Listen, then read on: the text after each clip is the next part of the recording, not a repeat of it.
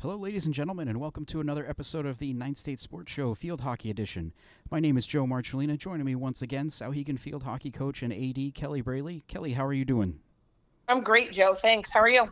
I'm just fantastic now that summer's actually here. Yeah, well, I mean, it's Just field hockey season, so if we could just skip ahead to fall at this point, like right, summer yeah. waited too long, You snooze, you lose. Summer, like it's too late. We're right? over you.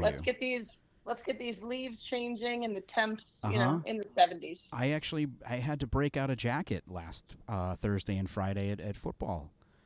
Oh, You know, yeah, it was a little chilly once the sun went down. I'll yeah. give you that. So this warm weather stuff, we need to knock this off right now. Yeah, I'm So done. I'm yeah. over it. You had your chance. You screwed up July, summer, so now here we are.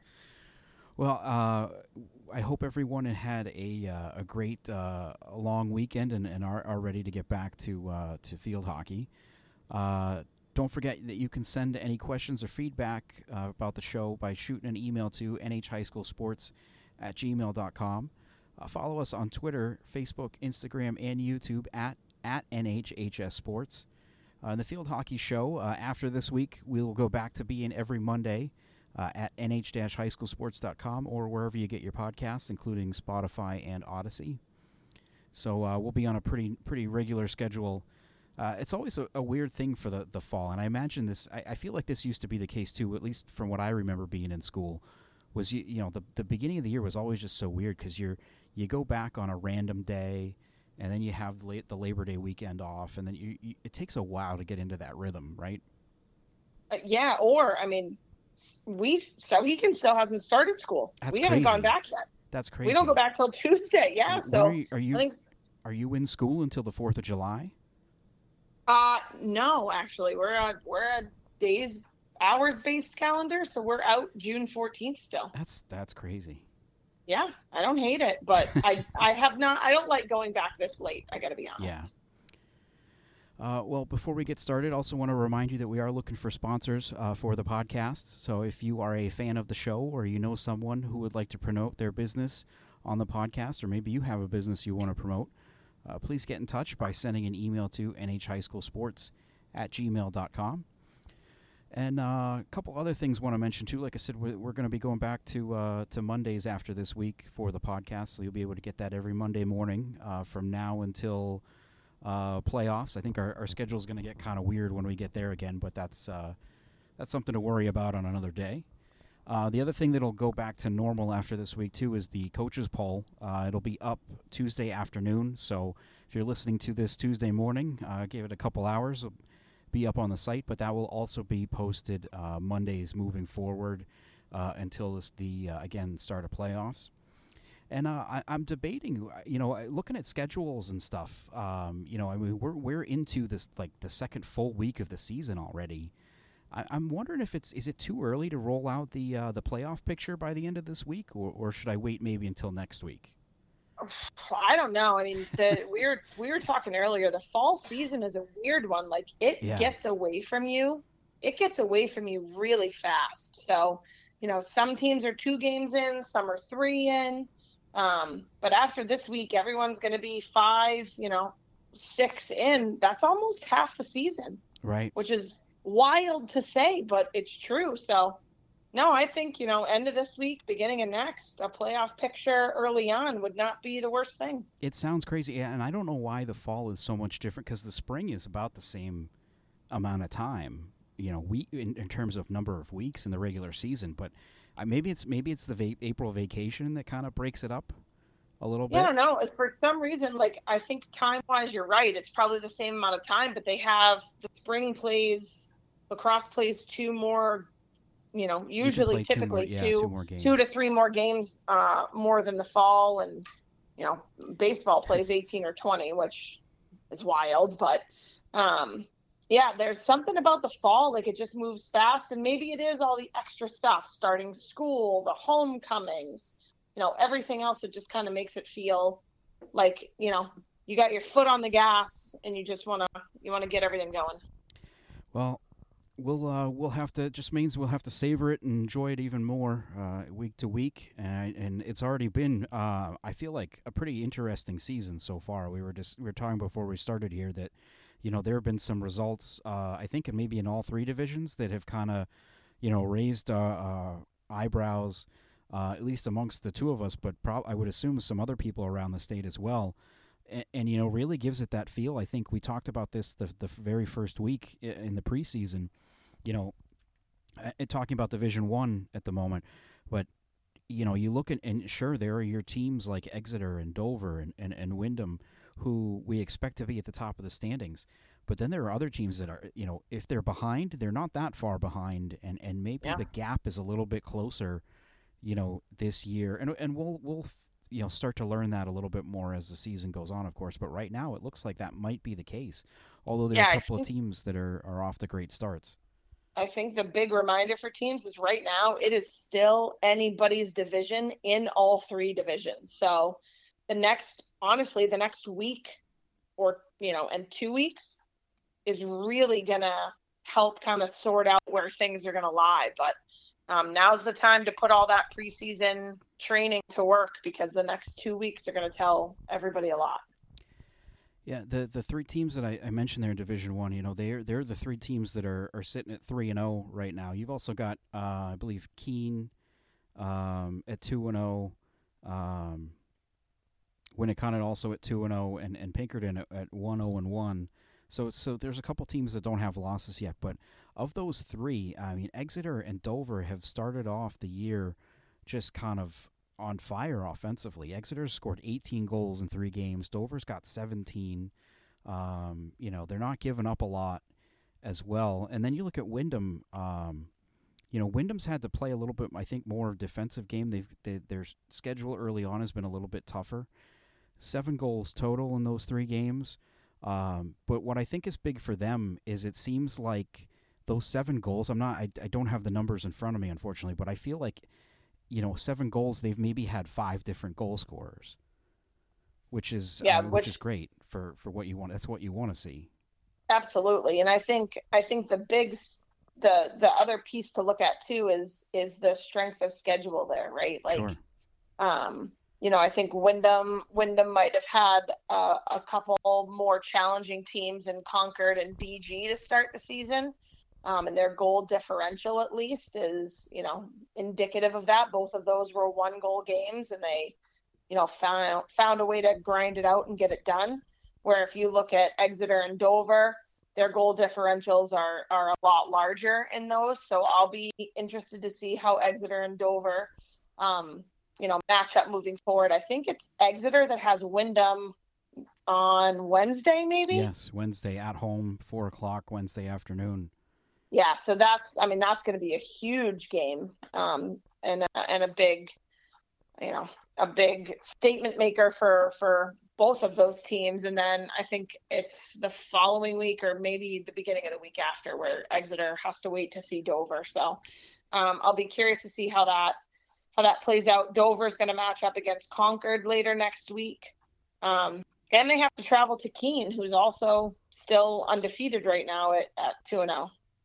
Yeah, I think all 3 of those teams, Dover, Exeter, and Wyndham, it looks like they all have to go to Keene this year. Of course, it's I guess a shorter drive for Wyndham than Dover or Exeter, but for anyone, it's still not a great drive.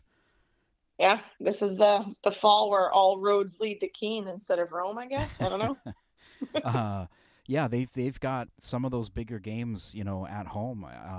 Looking at their schedule, or at least over the next couple of weeks, they do have to go. Keene, does have to go to Winnicott at the end of the year, but the rest of those long road trips they're coming to them. So that's a nice benefit to have, not to have to be on the bus for probably 2 hours.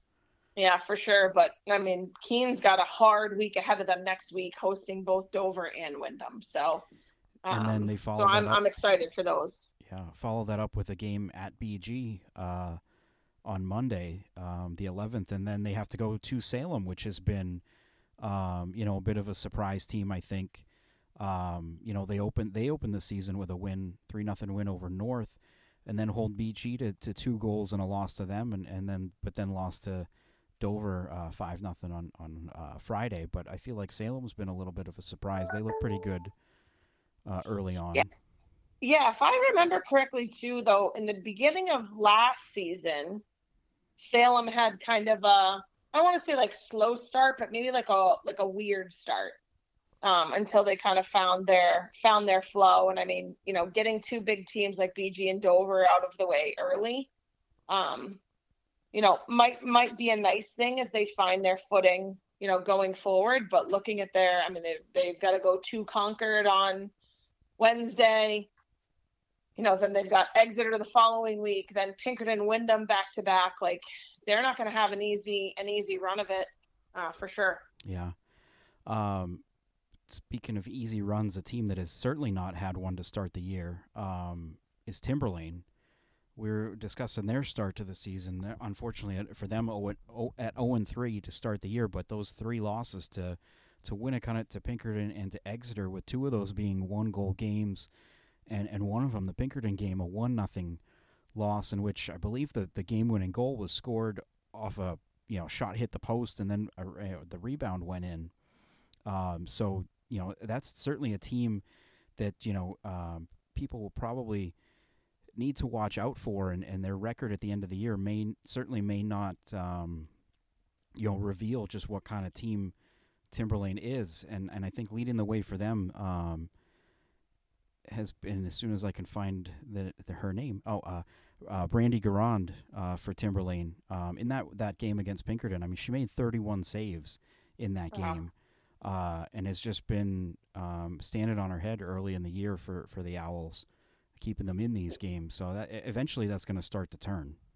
For sure. I don't think Timberlane's 0-3 start should make people write them off at all. I think their opponents coming up, and they've got quite a long road trip too. They're on the road for 2 weeks straight at South, Memorial, Londonderry, and then Keene. But I don't think you can count them out. I think these 3 games have probably helped them learn some resilience and grit and fight, and they're gonna come hard for these teams coming up. Yeah, you're right. That's interesting. Looking at Timberlane and Wyndham on the schedule here, they both have very road heavy schedules. Like mid-season, you're right. Timberlane has 7 of 8 on the road. Yeah, and the one home game is against Wyndham.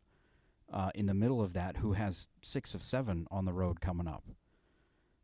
It's crazy how these schedules get that worked out like this. Where you look at some other teams, and I mean, there's not really anyone else. Merrimack has a stretch like that, I should say. But just it's crazy how that breaks down. But I guess that's good for the end of the year, right? Because then you've got a lot of home games coming up.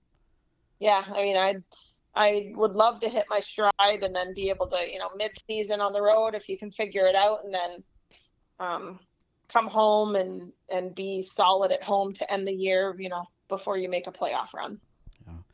Yeah. Has there been anybody else, you think, in Division I that has kind of surprised you in either way? I don't know. So I want to take a look at Bedford, I think. There's always been something I've said to teams that, sometimes it works out, sometimes it doesn't. But the 3 things I think every team needs to have before they make a deep playoff run are a win, a loss, and a tie. I like it, truly, because each of those things teach you something about your team's identity. You have to tap into different things, and Bedford's been able to do each of those things early on. So I imagine they're going to hit their stride coming soon. And the way that their schedule plays out, like, it's pretty evenly dispersed. So I think they're going to be able to kind of find their groove coming in soon. But Bedford's not a team I would count out. I know it's hard to look at a team in the standings and go, oh, 1-1-1. What the heck does that mean? Well, nobody knows yet, but I think everybody should still be ready for Bedford. Not just 1-1-1, but just based off of scores, 3 games that look like they probably were all 3 incredibly different from each other. You had the 4-0 win to open the season over Central West, and then a 4-4 tie against Pinkerton. I gotta be. You don't see many. Many games like that where there's been 8 goals scored and it's a a tie or say like a 1-goal game or something like that. Yeah, that's a definite high scoring tie. Like, yeah, and then a 2-1 game against Londonderry, where actually, from what we had some coverage of that game up on the site the other day, and from what I understand, the game-winning goal came with a little bit of a question mark, I think, around it. Where the officials had to meet for a minute to discuss whether or not the ball was too high. And ended up deciding that it wasn't, and that's how how Londonderry got the game-winning goal. Oh, was it off a corner? Yes. Yeah. Interesting. Yeah. But I mean, that's something that Londonderry held Winnacunnet to a goal. Yeah. And we definitely expect Winnacunnet to be a bit more high scoring, though Timberlane held them within a goal differential as well. So. And it's an odd spot to be, because it's easy to say it's still early in the season, and it's going to escalate quickly. So everybody needs to buckle up. It's early in the season as we record this now. When we do this next week, it's no longer early. Correct. Any other thoughts on Division 1 before we move on? No, I think that's pretty good. All right. Well, Division 2, you just said that you think the important things for a team to have are all 3 results there. And your squad last Tuesday against Oyster River got to experience that maybe a little earlier than you'd like, or earlier than they're used to. But just I thought, again, from my perspective, being the objective observer that I am, I thought it was a tremendous game, tremendous field hockey game. Of course, that was 3-2 Oyster River win at Sauhegan last Tuesday, in a game where Oyster River went ahead. You guys, Sauhegan, came back and tied it, and then took the lead with under 5 minutes left. And I thought at that point, okay, well, this is going to be it. Oyster River comes back and ties it to force overtime, and then scored, almost ran out of time to score at the end of overtime. Yeah, it was wild. They scored with 1 minute and 19 seconds left in the fourth quarter, and then they scored their game winner with 1 minute and 19 seconds left in overtime. I had to double check that because I'd taken pictures of the books, and then I wrote it down in my notes, and I was standing there talking to you afterwards. Hey, wait a minute. And I went back and double checked what both books had, and it was the same. Well, they're just crazy. And I've watched the film enough to confirm. I can assure you of that. So, no, I mean, Oyster River absolutely came to play. Yeah. No doubt.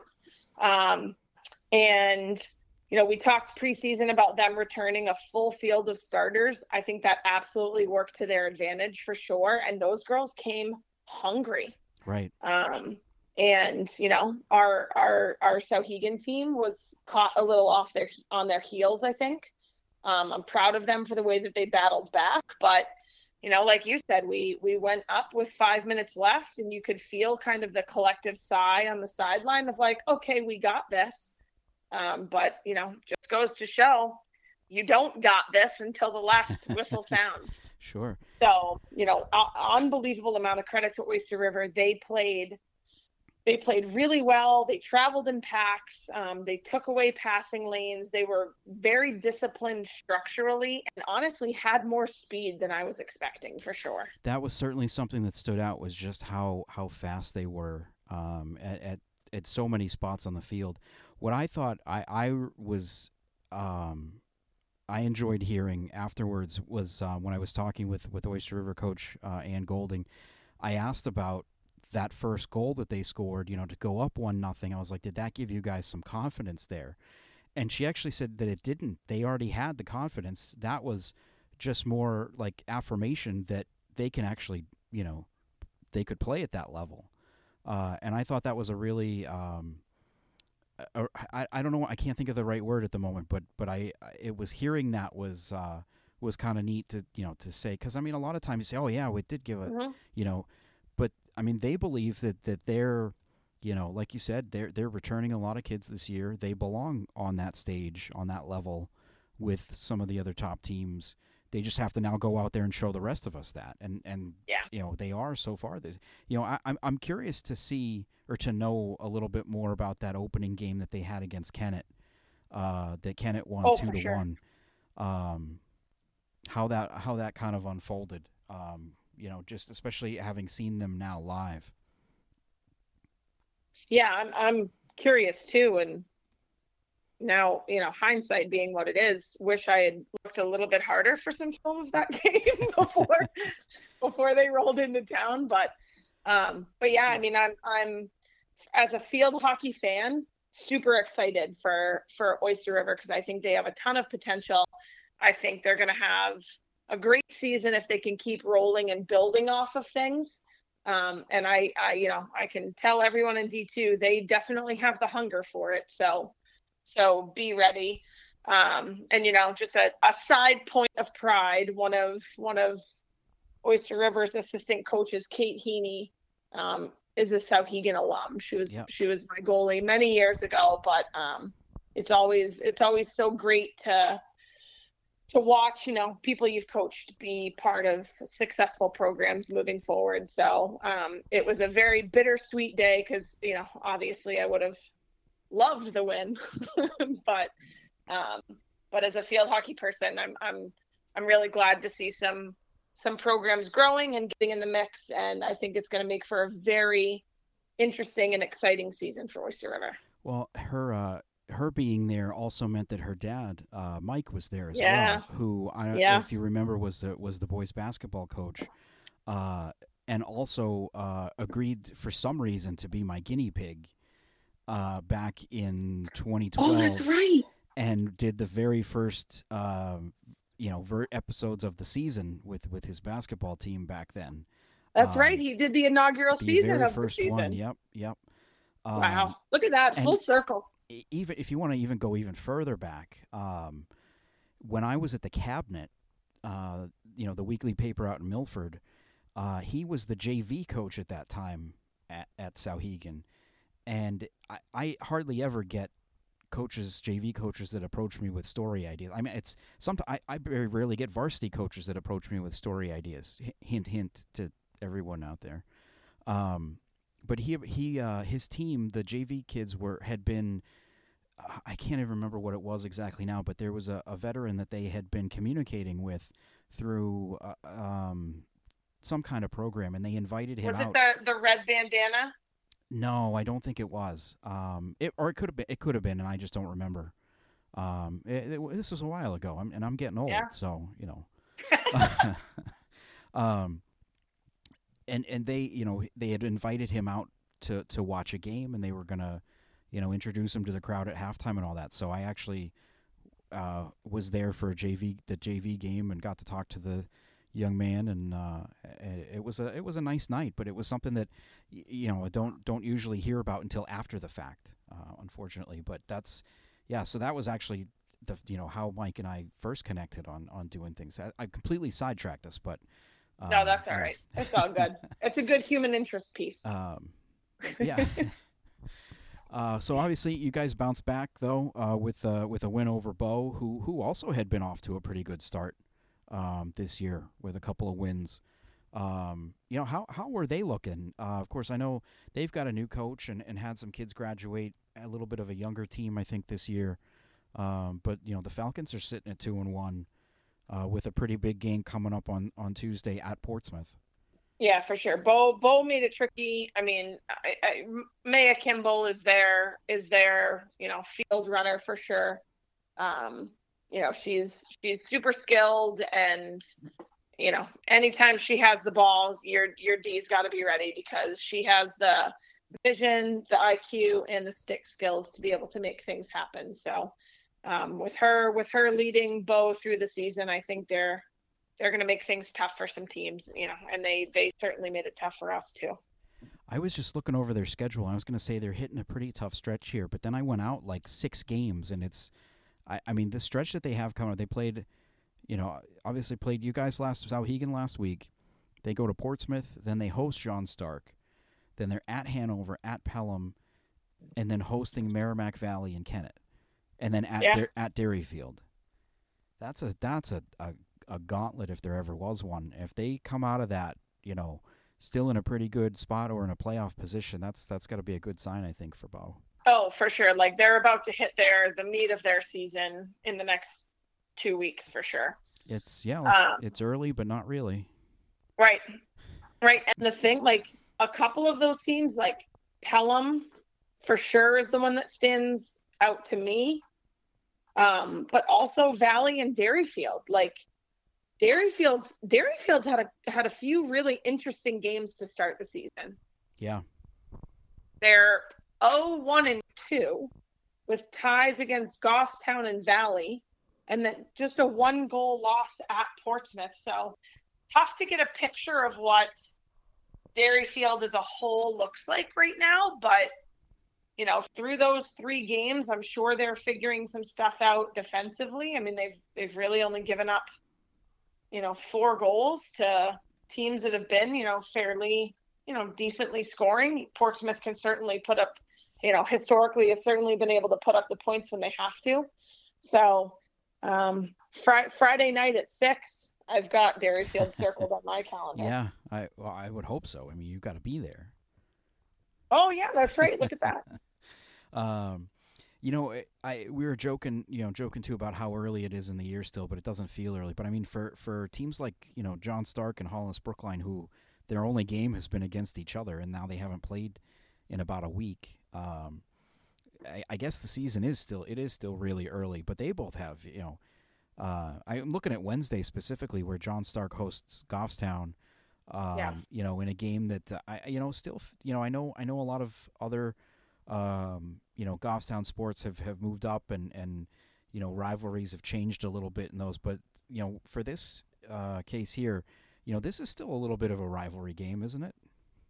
Oh, I think anytime you get towns in close proximity to one another, it's going to be a rivalry game. And I'm not sure. I know that there are plenty of players on both Stark and Goffstown that play club together in the off season. So yeah, I mean, I would call this a friendly rivalry, but sometimes those are the most fun. Has Goffstown had turf long enough to start considering them a turf team going to play on grass here? I don't know. I mean, I'm pretty sure they're still practicing it at a grass field in town, but they'll get there for sure. I'm sure they'll be. They'll be fine. I think they've played on that field enough at Stark to be prepared for whatever bounces they might get or not get. Yeah, and I mean, who knows? It's still early in Stark season, so I think their field probably still has grass on it, but I also imagine it's kind of like a mini golf sort of grass, like hard packed but flat. Yeah. You mentioned Pelham too. The start that they've been off to, really interesting. All 3 of their games have been 1-0 affairs. 2 of those in the win column against Hanover and Conval. And then the loss, of course, last Friday against Portsmouth, a 1-0 loss to Portsmouth. That's got to be an encouraging start for another team that the last couple of years has struggled a little bit. I think so. And I almost kind of wonder if Pelham is kind of standing on that precipice of kind of like we talked about with Oyster River, and Coach Golding saying no, they know they're a good team. They're out here to prove it to everyone else. These starts kind of have me wondering, does Pelham realize they can make it as tough for teams as they can, and they're kind of holding back a little bit? If that is the case, I think they're going to have a huge breakthrough towards the middle of their season. I think the games with Goffstown, Merrimack Valley, and Bow are going to be particularly important for that.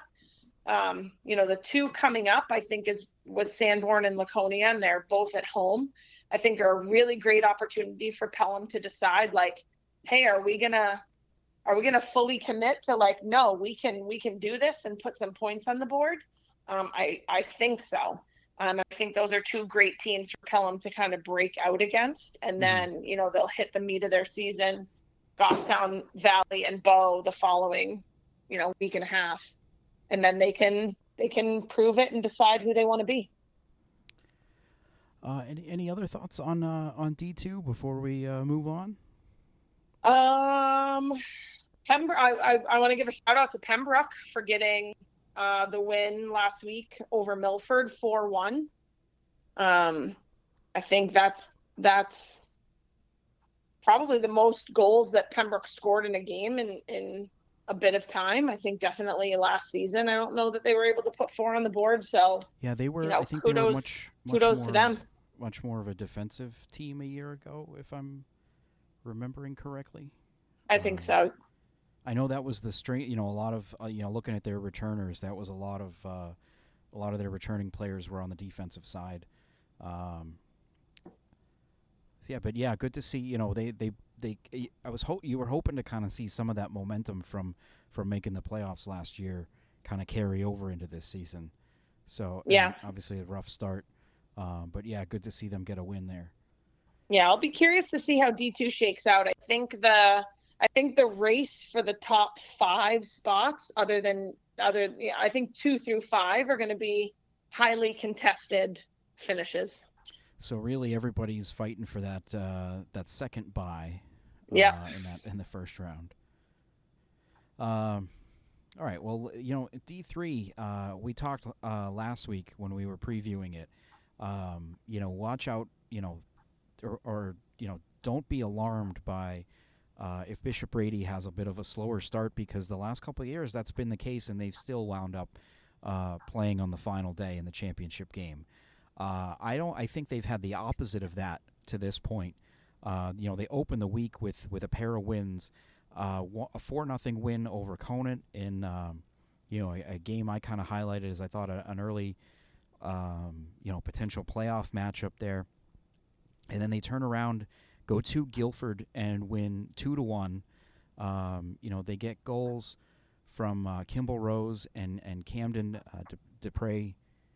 The second goal comes with about 1:50 left in the third quarter for them to go up 2-0.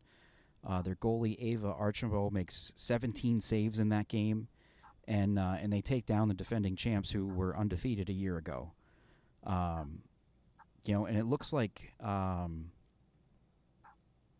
Guilford actually had a 13-2 edge on corners for the game. Wow. So just a really impressive week for the Giants to start out the year. Yeah, I mean it's great for Brady, and they'll see Guilford again mid-season, which I think will tell us a bit more too about how both teams have adjusted and grown, and are shaping up to end the season. So that one I think is definitely one to watch. But yeah, Brady is out of the gates running, outscoring opponents. 6-1? Yeah. They put up 4 against Conant, and yeah, they're going. But I mean, Guilford responded well with a 7-0 win at Winnisquam just a couple of days after that loss to Brady. So it's nice to know that the defending champs are not hanging on that loss and are eager to get back out there and remind people who they are. I forget sometimes too that these the Division III schedules are a lot different than 1 and 2. Like you said, that you have teams playing each other twice, right? And then not playing a whole bunch of other teams, but not just sometimes twice, but sometimes back to back. That just seems crazy to me. Like you look at Kearsarge opened their year with back-to-back games against Monadnock, both identical 4-0 games. Mm-hmm. And then they gave Conant a pretty good game. 1-0 on the road there, loss for Kearsarge. They're a team that I think we highlighted last week as potentially being one that could get back into the playoffs. And then the other one that's kind of stood out to me is Hopkinton. Just a really tough year last year, coming off of the championship. They opened the year with a 3-2 loss at Newport, who was a Final Four team a year ago with a lot of returners. And then they come home. They beat Messinic 4-1, who was another team in the Final Four last year. They go to White Mountains and get a 6-3 win there.